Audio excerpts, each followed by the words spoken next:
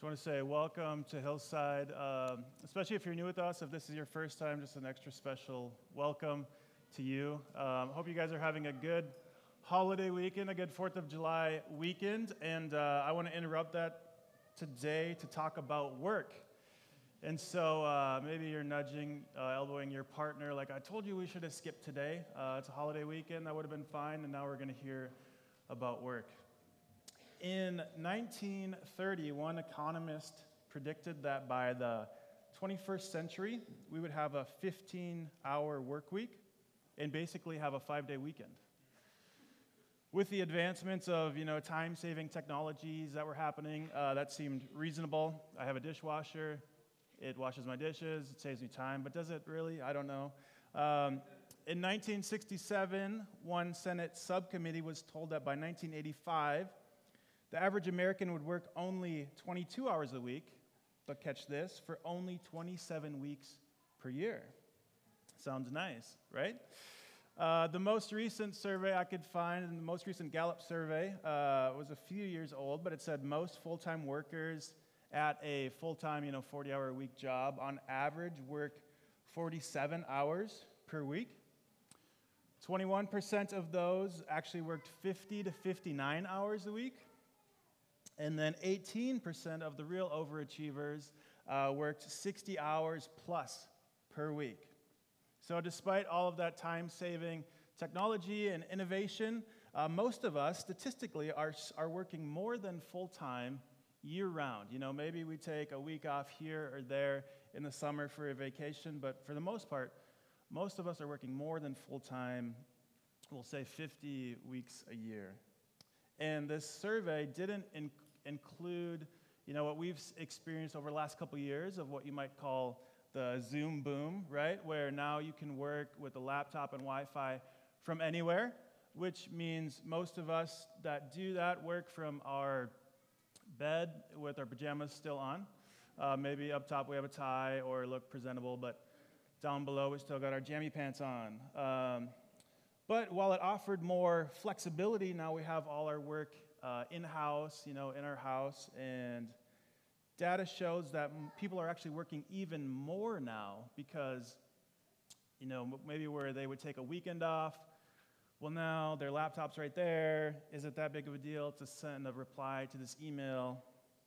So the statistics would probably say we're even working more than 47 hours per week now, time that we would have taken off.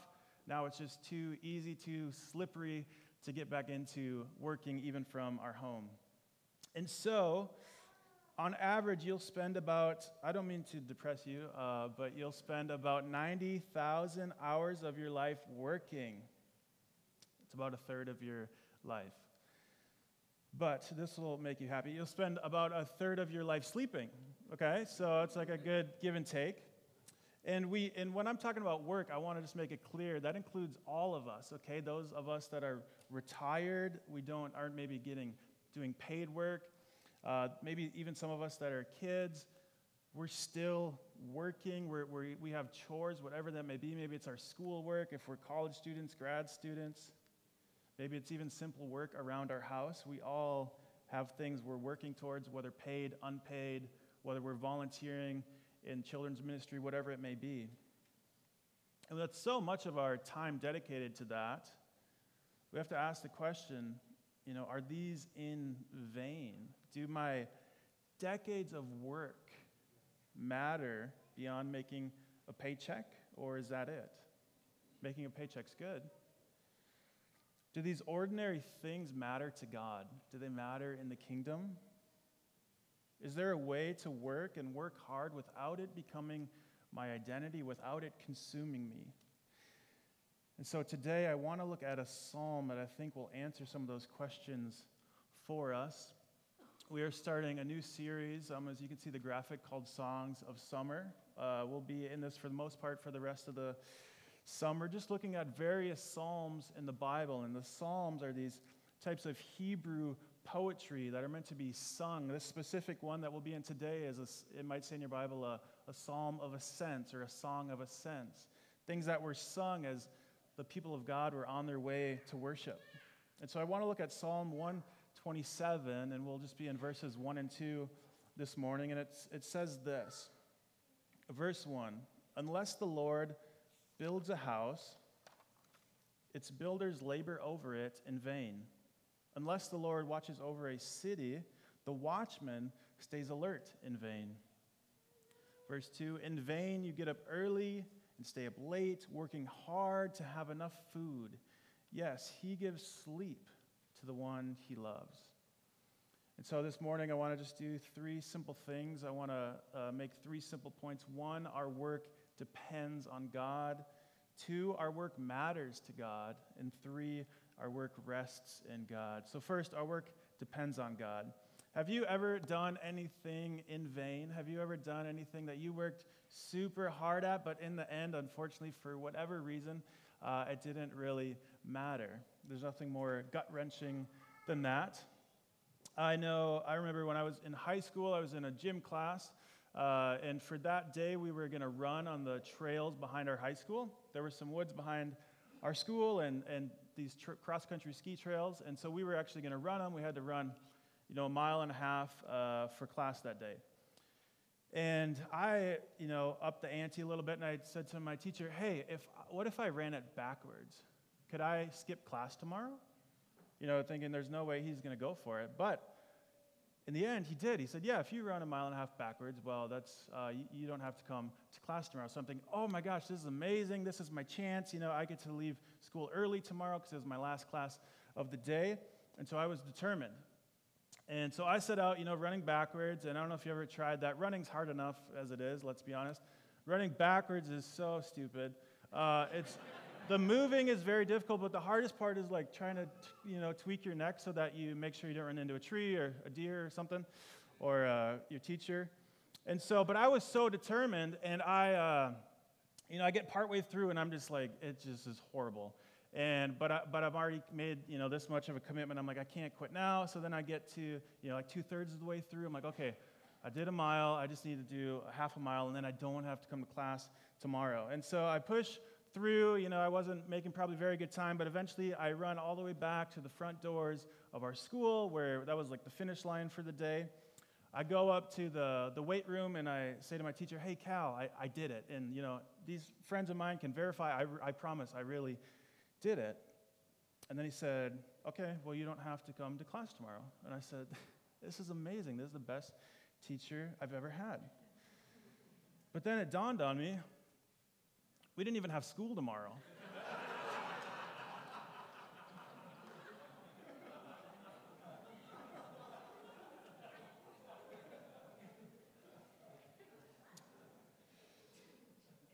We didn't have class, we didn't have school, and it was a holiday or whatever, so I was caught off guard, and I just realized I had done all of that for nothing. Maybe I burned some calories, so give me that. But it was horrible, and there's all this hard work, and in the end, it didn't count for anything. And I think that's what this psalm is getting at. Verse 1, when it says, unless the Lord builds a house, its builders labor over it in vain. Unless the Lord watches over a city, the watchman stays alert in vain. It's saying if God isn't ultimately the one building the house or watching over the city, then we're hopeless. We're hopeless to produce anything that's lasting, anything that's meaningful, anything that is satisfying. And all of us, we want to know that our work matters, that what we're doing counts for something. Whether you're a med student, whether you're a farmer, whether you're a stay-at-home parent, whether you're retired, whatever it may be, we want to know that we're contributing something to the greater good. We want to know that what I'm doing counts, that it benefits people, that it matters to God. Otherwise, it's done in vain. And if there is no reality of God controlling the outcomes and results of what I'm doing, then I'm hopeless, because then it's all up to chance. Is this business, I'm spending my life building, is this going to last? Will it live beyond me? Will the hours I put in at my job matter? And this really protects us from having a prideful view of our accomplishments. They're saying it all depends on God. None of us are the self-made whatever, self-made millionaire. If you're a millionaire, I'm happy for you. But it prevents us from becoming prideful of our own achievements. Like, look at what I have done. It's saying without God as the ultimate builder, we're just spinning our wheels. Think about it this way. Say you wanted to start a business, and you could do everything perfectly right. Cross all the T's, dot all the I's, do everything as well as you possibly could and still fail. You have no control over people buying your products or hiring out your services. The results are totally out of our control. We're fully dependent on God. Sometimes we have this illusion of control that's really not there. And this is true not of just our, like our career, our work as in a career, but it's also true of our work spiritually, the ministry that we're all called to in this world. Have you ever noticed you can't force others to grow faster than God allows? Like you've wanted something for them more than they've wanted it? We can't force others to believe in the gospel no matter how good your evangelism is. You might say things just so perfectly, be very winsome, and in the end, they reject it. Because we have no control over the heart, over the results. Listen to what Paul says in 1 Corinthians 3 about this. They're arguing about which camp they belong to, whether of Paul or Apollos, and he says, I planted, Apollos watered, but God gave the growth. So then, neither the one who plants nor the one who waters is anything, but only God who gives the growth. So whether in work, whether in church, in everything we do, our results are so dependent on God. Our success is so dependent on God. But at the same time, this is not a call to idleness or laziness. It's a mistake to think, I'm trusting in God, so because of that, I'm not going to work, I'm not going to do anything because we're, quote, trusting in God. Christians, we are called to be hard workers, diligent, just not workaholics, and just not prideful workers. We're to be joyful, diligent people who work unto the Lord no matter what we're doing, no matter what type of work it is. So we're not called to laziness because it's in vain. Imagine a farmer who's told if you plant the seed, well, it's kind of all in vain unless God sends the rain. True, but it would be just ridiculous if that farmer interpreted that to mean, I guess I shouldn't plant any seeds at all because after all, it's all up to the rain. No, we're called in full dependence on God in our work, but that does not give us a license to laziness or being idle. Instead, we work diligently but dependently. So first, our work depends on God. Secondly, though, our work matters to God. Our work matters to God. Have you ever considered or pondered this, how God instituted work before the fall, before sin entered the world? Have you ever wondered, well, what does that mean? Or have you ever wondered or considered how, and again, I hope this doesn't depress you, but after we explain it a little bit, maybe it won't. In the new heavens and the new earth, work still exists. So work is pre-fall in the Garden of Eden, and work is post-return of Christ. So God has ordained work as something good and beneficial. In Isaiah 65, speaking of the new heavens and the new earth, it says this, in case you're like, I don't really believe you. 21, people will build houses and live in them.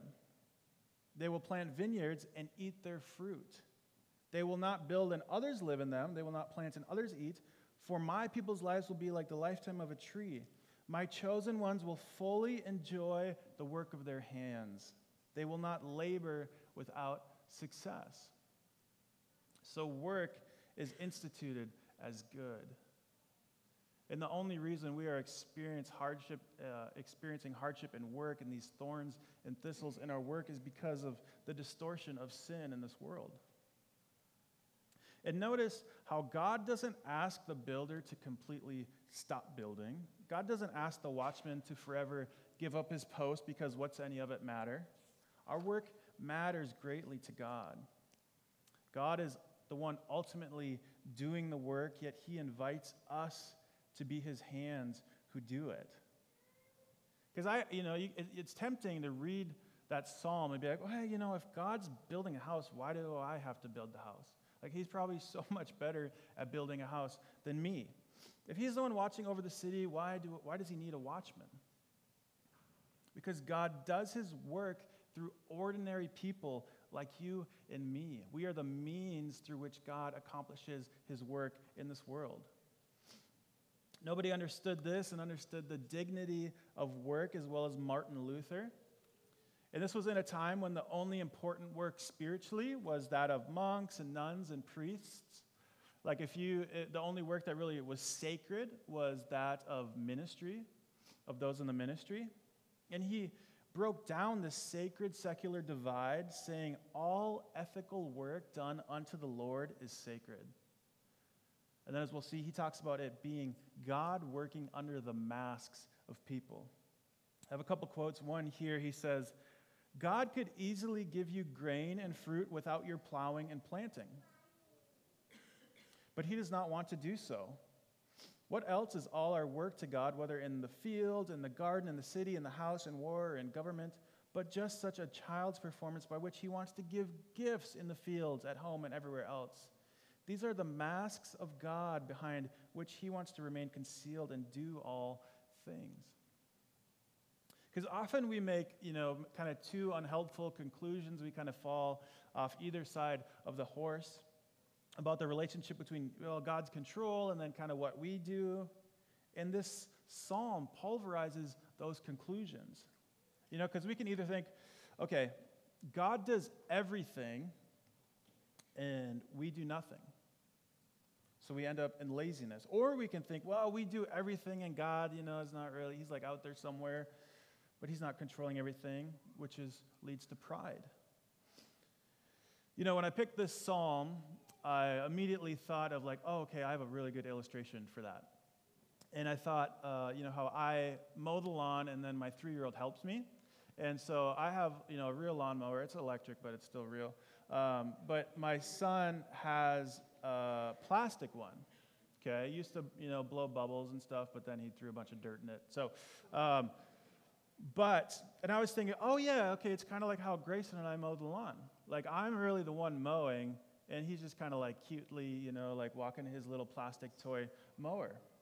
But as I thought about it more, I said, well, that's actually kind of misleading. That's not totally accurate because his mower doesn't have a blade. So he's not actually doing any of the cutting. But us, we actually do accomplish things. We actually do cut the grass, even though the results are ultimately up to God. It's not that we can't accomplish anything. It's that without God, we can't accomplish anything. God is the key. It's not that we don't actually do anything in this world. It's that without him, it's meaningless. It's done in vain. Because he has given us dominion over creation to build, to create, to cultivate the earth. And we need God. He doesn't need us, but he graciously, lovingly chooses to use us to accomplish his purposes in this world. Another quote from Luther, he's actually doing a sermon on a different psalm, but he says this, make the bars and gates, not like a drinking bar, but like a iron bar, and let him fasten them. Labor and let him give the fruits. Govern and let him give his blessing. Fight and let him give the victory. Preach and let him win hearts. Take a husband or a wife and let him produce the children. Eat and drink and let him nourish and strengthen you. And so on. In all our doings, he is to work through us, and he alone shall have the glory from it. So no matter what form your work takes, it matters to God. And you can do it for the glory of God. No matter if you're a student, a volunteer, a farmer, a professor, a business person, a stay-at-home parent, your work matters to God. Lastly, so our work depends on God, our work matters to God, and lastly, our work rests in God. And I think I'll spend the most time on this section. Because how many of us go to bed at night thinking, oh yeah, I got everything done I wanted to.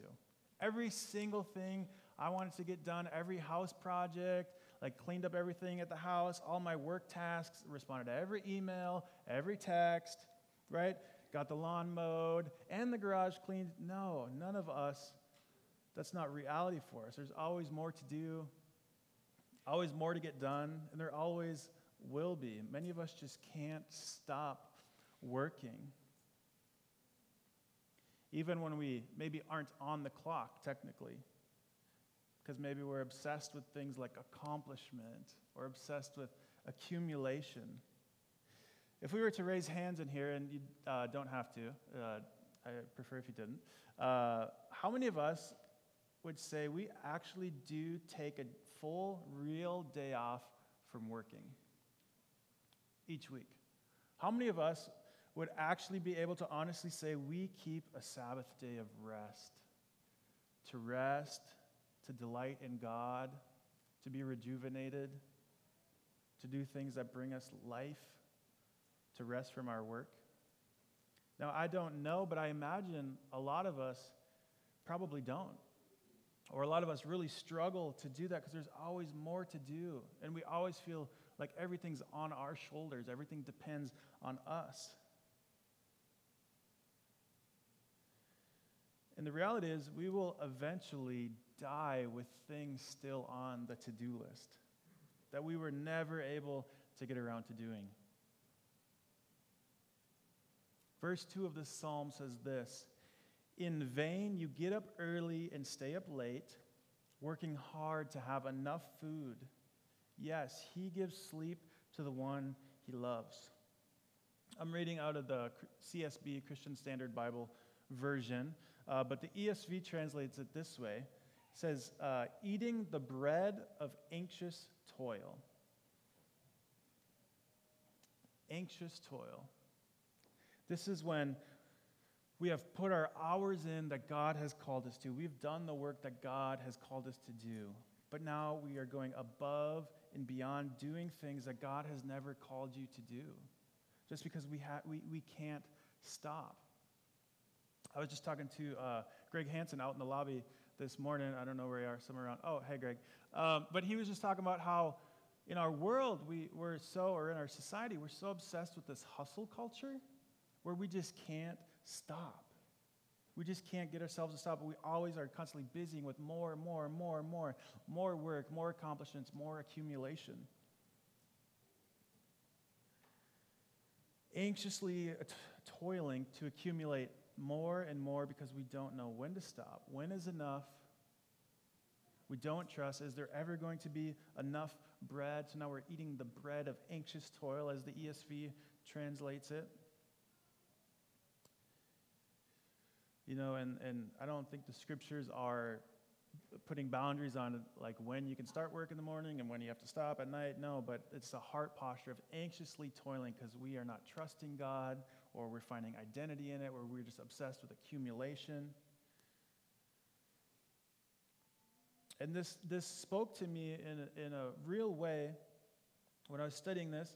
And I remember at a time when my wife and we had bought our first house. Okay, and I was working a full-time job. We had a new baby who didn't like to sleep, so we were, pretty spent. And we were gone for a weekend. And when we came back, our house had flooded, like a pipe leaked or whatever, and so the carpet was all torn up, and there was water everywhere. And, it's your first house, so like any little thing just stresses you out like crazy because you don't know how to do anything. Ended up not being a huge deal, but at the time was very overwhelming. And so we had, done the claim and stuff with our insurance and figured out how much it was going to cost to replace it. And the insurance agent said, here's the amount of money you guys will get. If you want to, you could do it on your own if you wanted to. And then I think, oh, I could save several $1,000s, or I could make several $1,000s doing this. And so I had never laid flooring. I had never done anything. But I think this is going to be a really good idea to help us kind of get ahead. And so I started tearing out the carpet, never done that, made it way harder than it had to be.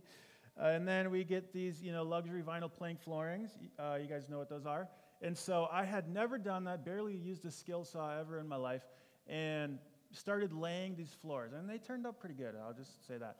But point being, I was continually, just so stressed out. We're living in a hotel. I'm working. We have a kid. And now I've gone into this place of something that I don't think God even called me to do. I was getting partway through, and I was listening to this podcast, and I finally just broke down in tears because it finally hit me.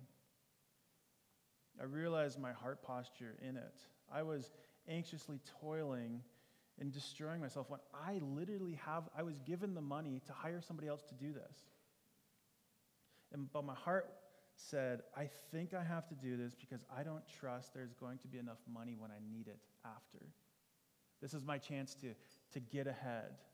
And there's, of course, nothing wrong with doing your own, work on your house or anything like that. But for me, the heart posture was one, I don't trust God to provide when I need it. Here's my chance to get a little bit ahead. And now I'm doing work and so stressed out, and our family's stressed out. When I had the money to do it, it's because I didn't trust God. I didn't trust God to provide. That was, for me, the heart posture behind it. And I think that's what it looks like to anxiously toil.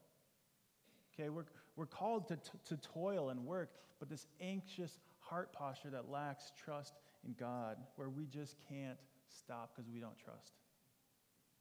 But with so many things to do, how do we rest?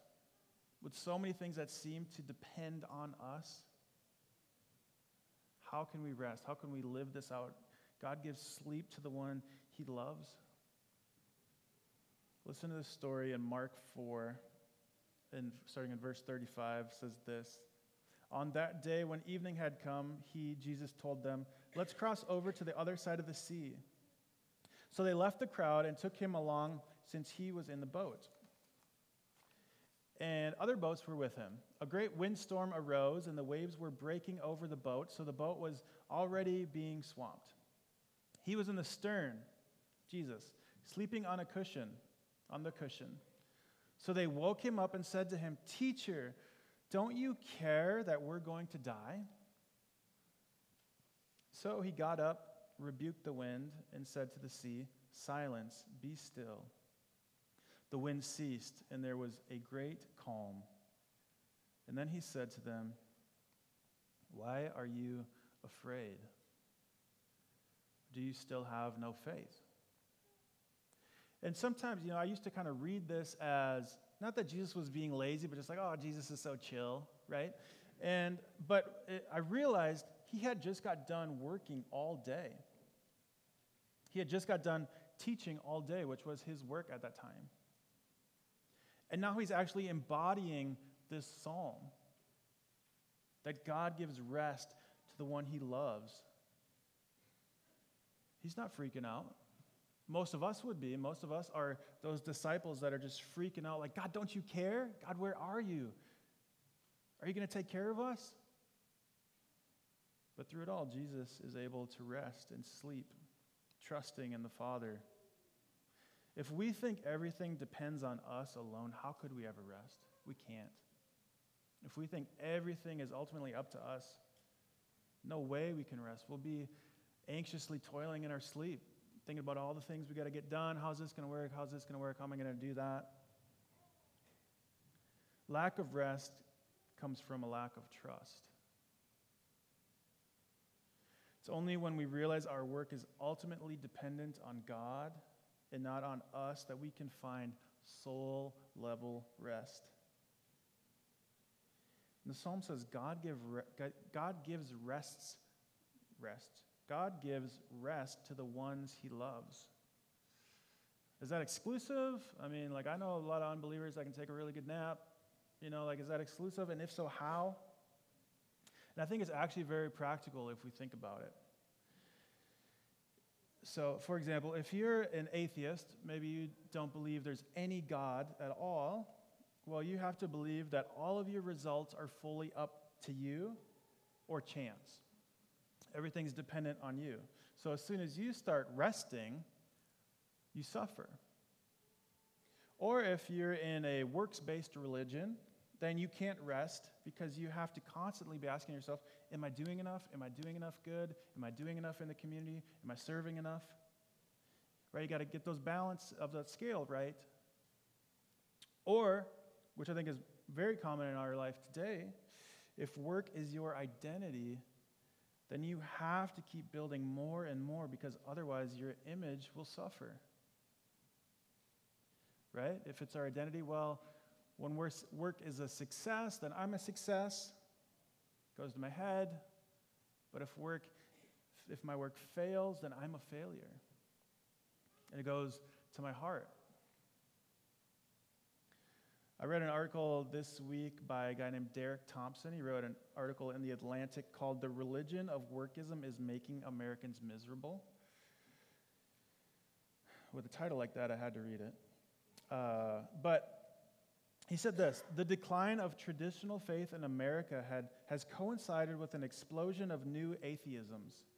Some people worship beauty, some worship political identities, and others worship their children. But everybody worships something, and workism is among the most potent of the new religions competing for congregants. What is workism? It is the belief that work is not only necessary to economic production, but also the centerpiece of one's identity and life's purpose.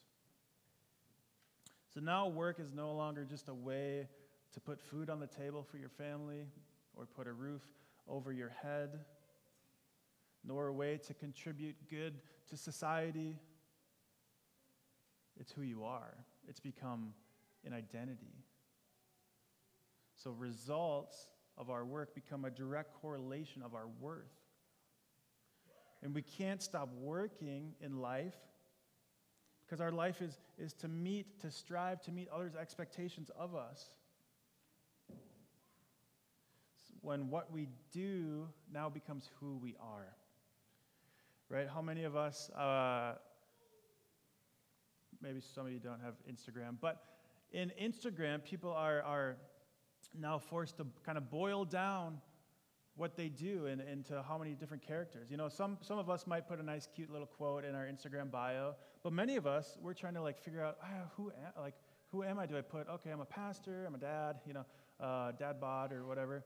But so many of us we're trying to boil down our identities, and most people end up putting what they do as who they are. I'm a pastor, I'm an entrepreneur, I'm a farmer, I'm whatever. And so we live in this culture, at least us young people that are on social media, where we become obsessed with our identity, and our identity is our work. But in the uniqueness of Christianity, we can rest because although God uses us for his work, he is the one ultimately in control of all the results. And we rest in the finished work of Christ who settled that scorecard for us. So we don't have to constantly be wondering, am I doing enough? Am I doing enough? Am I doing enough? And we don't have to get our identity from our successes or our failures, because our identity comes from God himself. So that's how in the uniqueness of Christianity, God gives sleep, gives rest to the ones he loves.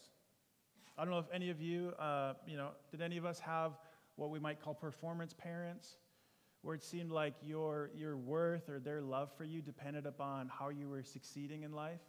Whether if you were getting the good grades, your parents were really happy, excited, proud of you, but their love kind of was dictated by that, or whether you're succeeding in sports, whether you have a good career, a good job, making enough money. And I think that's true for a lot of people. And so we kind of pin that on God, and we have a hard time believing that we can rest guilt-free because we aren't loved for what we do or what we produce. God's love doesn't rest on my results. So while we can work hard to create and cultivate and excel even at our craft, but then we can be like God himself, who entered into this rhythm of work and rest. And we can rest knowing that he is the ultimate builder. He's the great architect. He's the divine watchman, but he uses us to accomplish his purposes. But it's not ultimately up to us. I love watching my kids sleep at night. Creepy? I don't think so. If I loved watching somebody else's kids sleep at night, like that'd be a problem. But it brings me so much joy to see them be able to just rest, carefree, carelessly. Both Grayson and Emmett. You know, Emmett's passed out in his crib. He's not worrying about how the mortgage is going to get paid. He's able to rest and sleep because he knows that he's taken care of. There's this one quote that says, by Victor Hugo, he says this: "And when you have laboriously accomplished your daily task, go to sleep in peace, God is awake." So some of us may be prideful and need to know that our work, one, depends on God. Some of us may be lazy or ashamed of our work and need to know that our work matters to God. But some of us may be getting our identity and our worth from work, and we need to know that our work rests in God. Worship team, you guys can come back up. Let me leave you with this scripture in Matthew 11. Jesus says this. This is his invitation. He says, "Come to me, all of you who are weary and burdened, and I will give you rest. Take up my yoke and learn from me, because I am lowly and humble in heart, and you will find rest for your souls. For my yoke is easy and my burden is light." And if we're honest, has this passage ever confused any of you? Like he says, like it starts really good. He says he's going to give us rest, but then he offers us a yoke, a work instrument. Like, how about a bed, Jesus? How about, how many young parents just more than anything want a hotel room without the kids, like for one night? Yeah, it's like Taylor's dream. One day, babe. One commentator helpfully says this. He says, "Jesus realizes that the most restful gift he can give the tired is a new way to carry life, a fresh way to bear responsibilities. Realism sees that life is a succession of burdens. We cannot get away from them. Thus, instead of offering escape, Jesus offers equipment. Jesus means that obedience to his Sermon on the Mount, his yoke, will develop in us a balance and a, quote, way of carrying life that will give more rest than the way we have been living." So to Jesus, the answer is not escapism, because we're called to work and cultivate and create. The answer is a new way of working, a new way of carrying the realities of life, to be able to work and contribute in the world, but not destroy ourselves by anxiously toiling, whether out of lack of trust or whether out of getting our identity wrapped up in work. So it's only when we trust in the providence of God will our work truly matter. And only when we trust in the provision of God can we truly find soul-level rest. Would you pray with me? Father, we ask that you would make this a reality in our lives. God, that we would work hard and we would excel at whatever you've called us to, that we would do it diligently unto the Lord. But at the same time, God, that our identity would rest in you, our worth would rest in you alone, that we wouldn't be obsessed with materialism or accomplishment, but that we would work hard for you and that we would trust in you and that you would teach us to rest, that we would experience this yoke of Jesus and find rest for our souls. It's in your name we pray. Amen.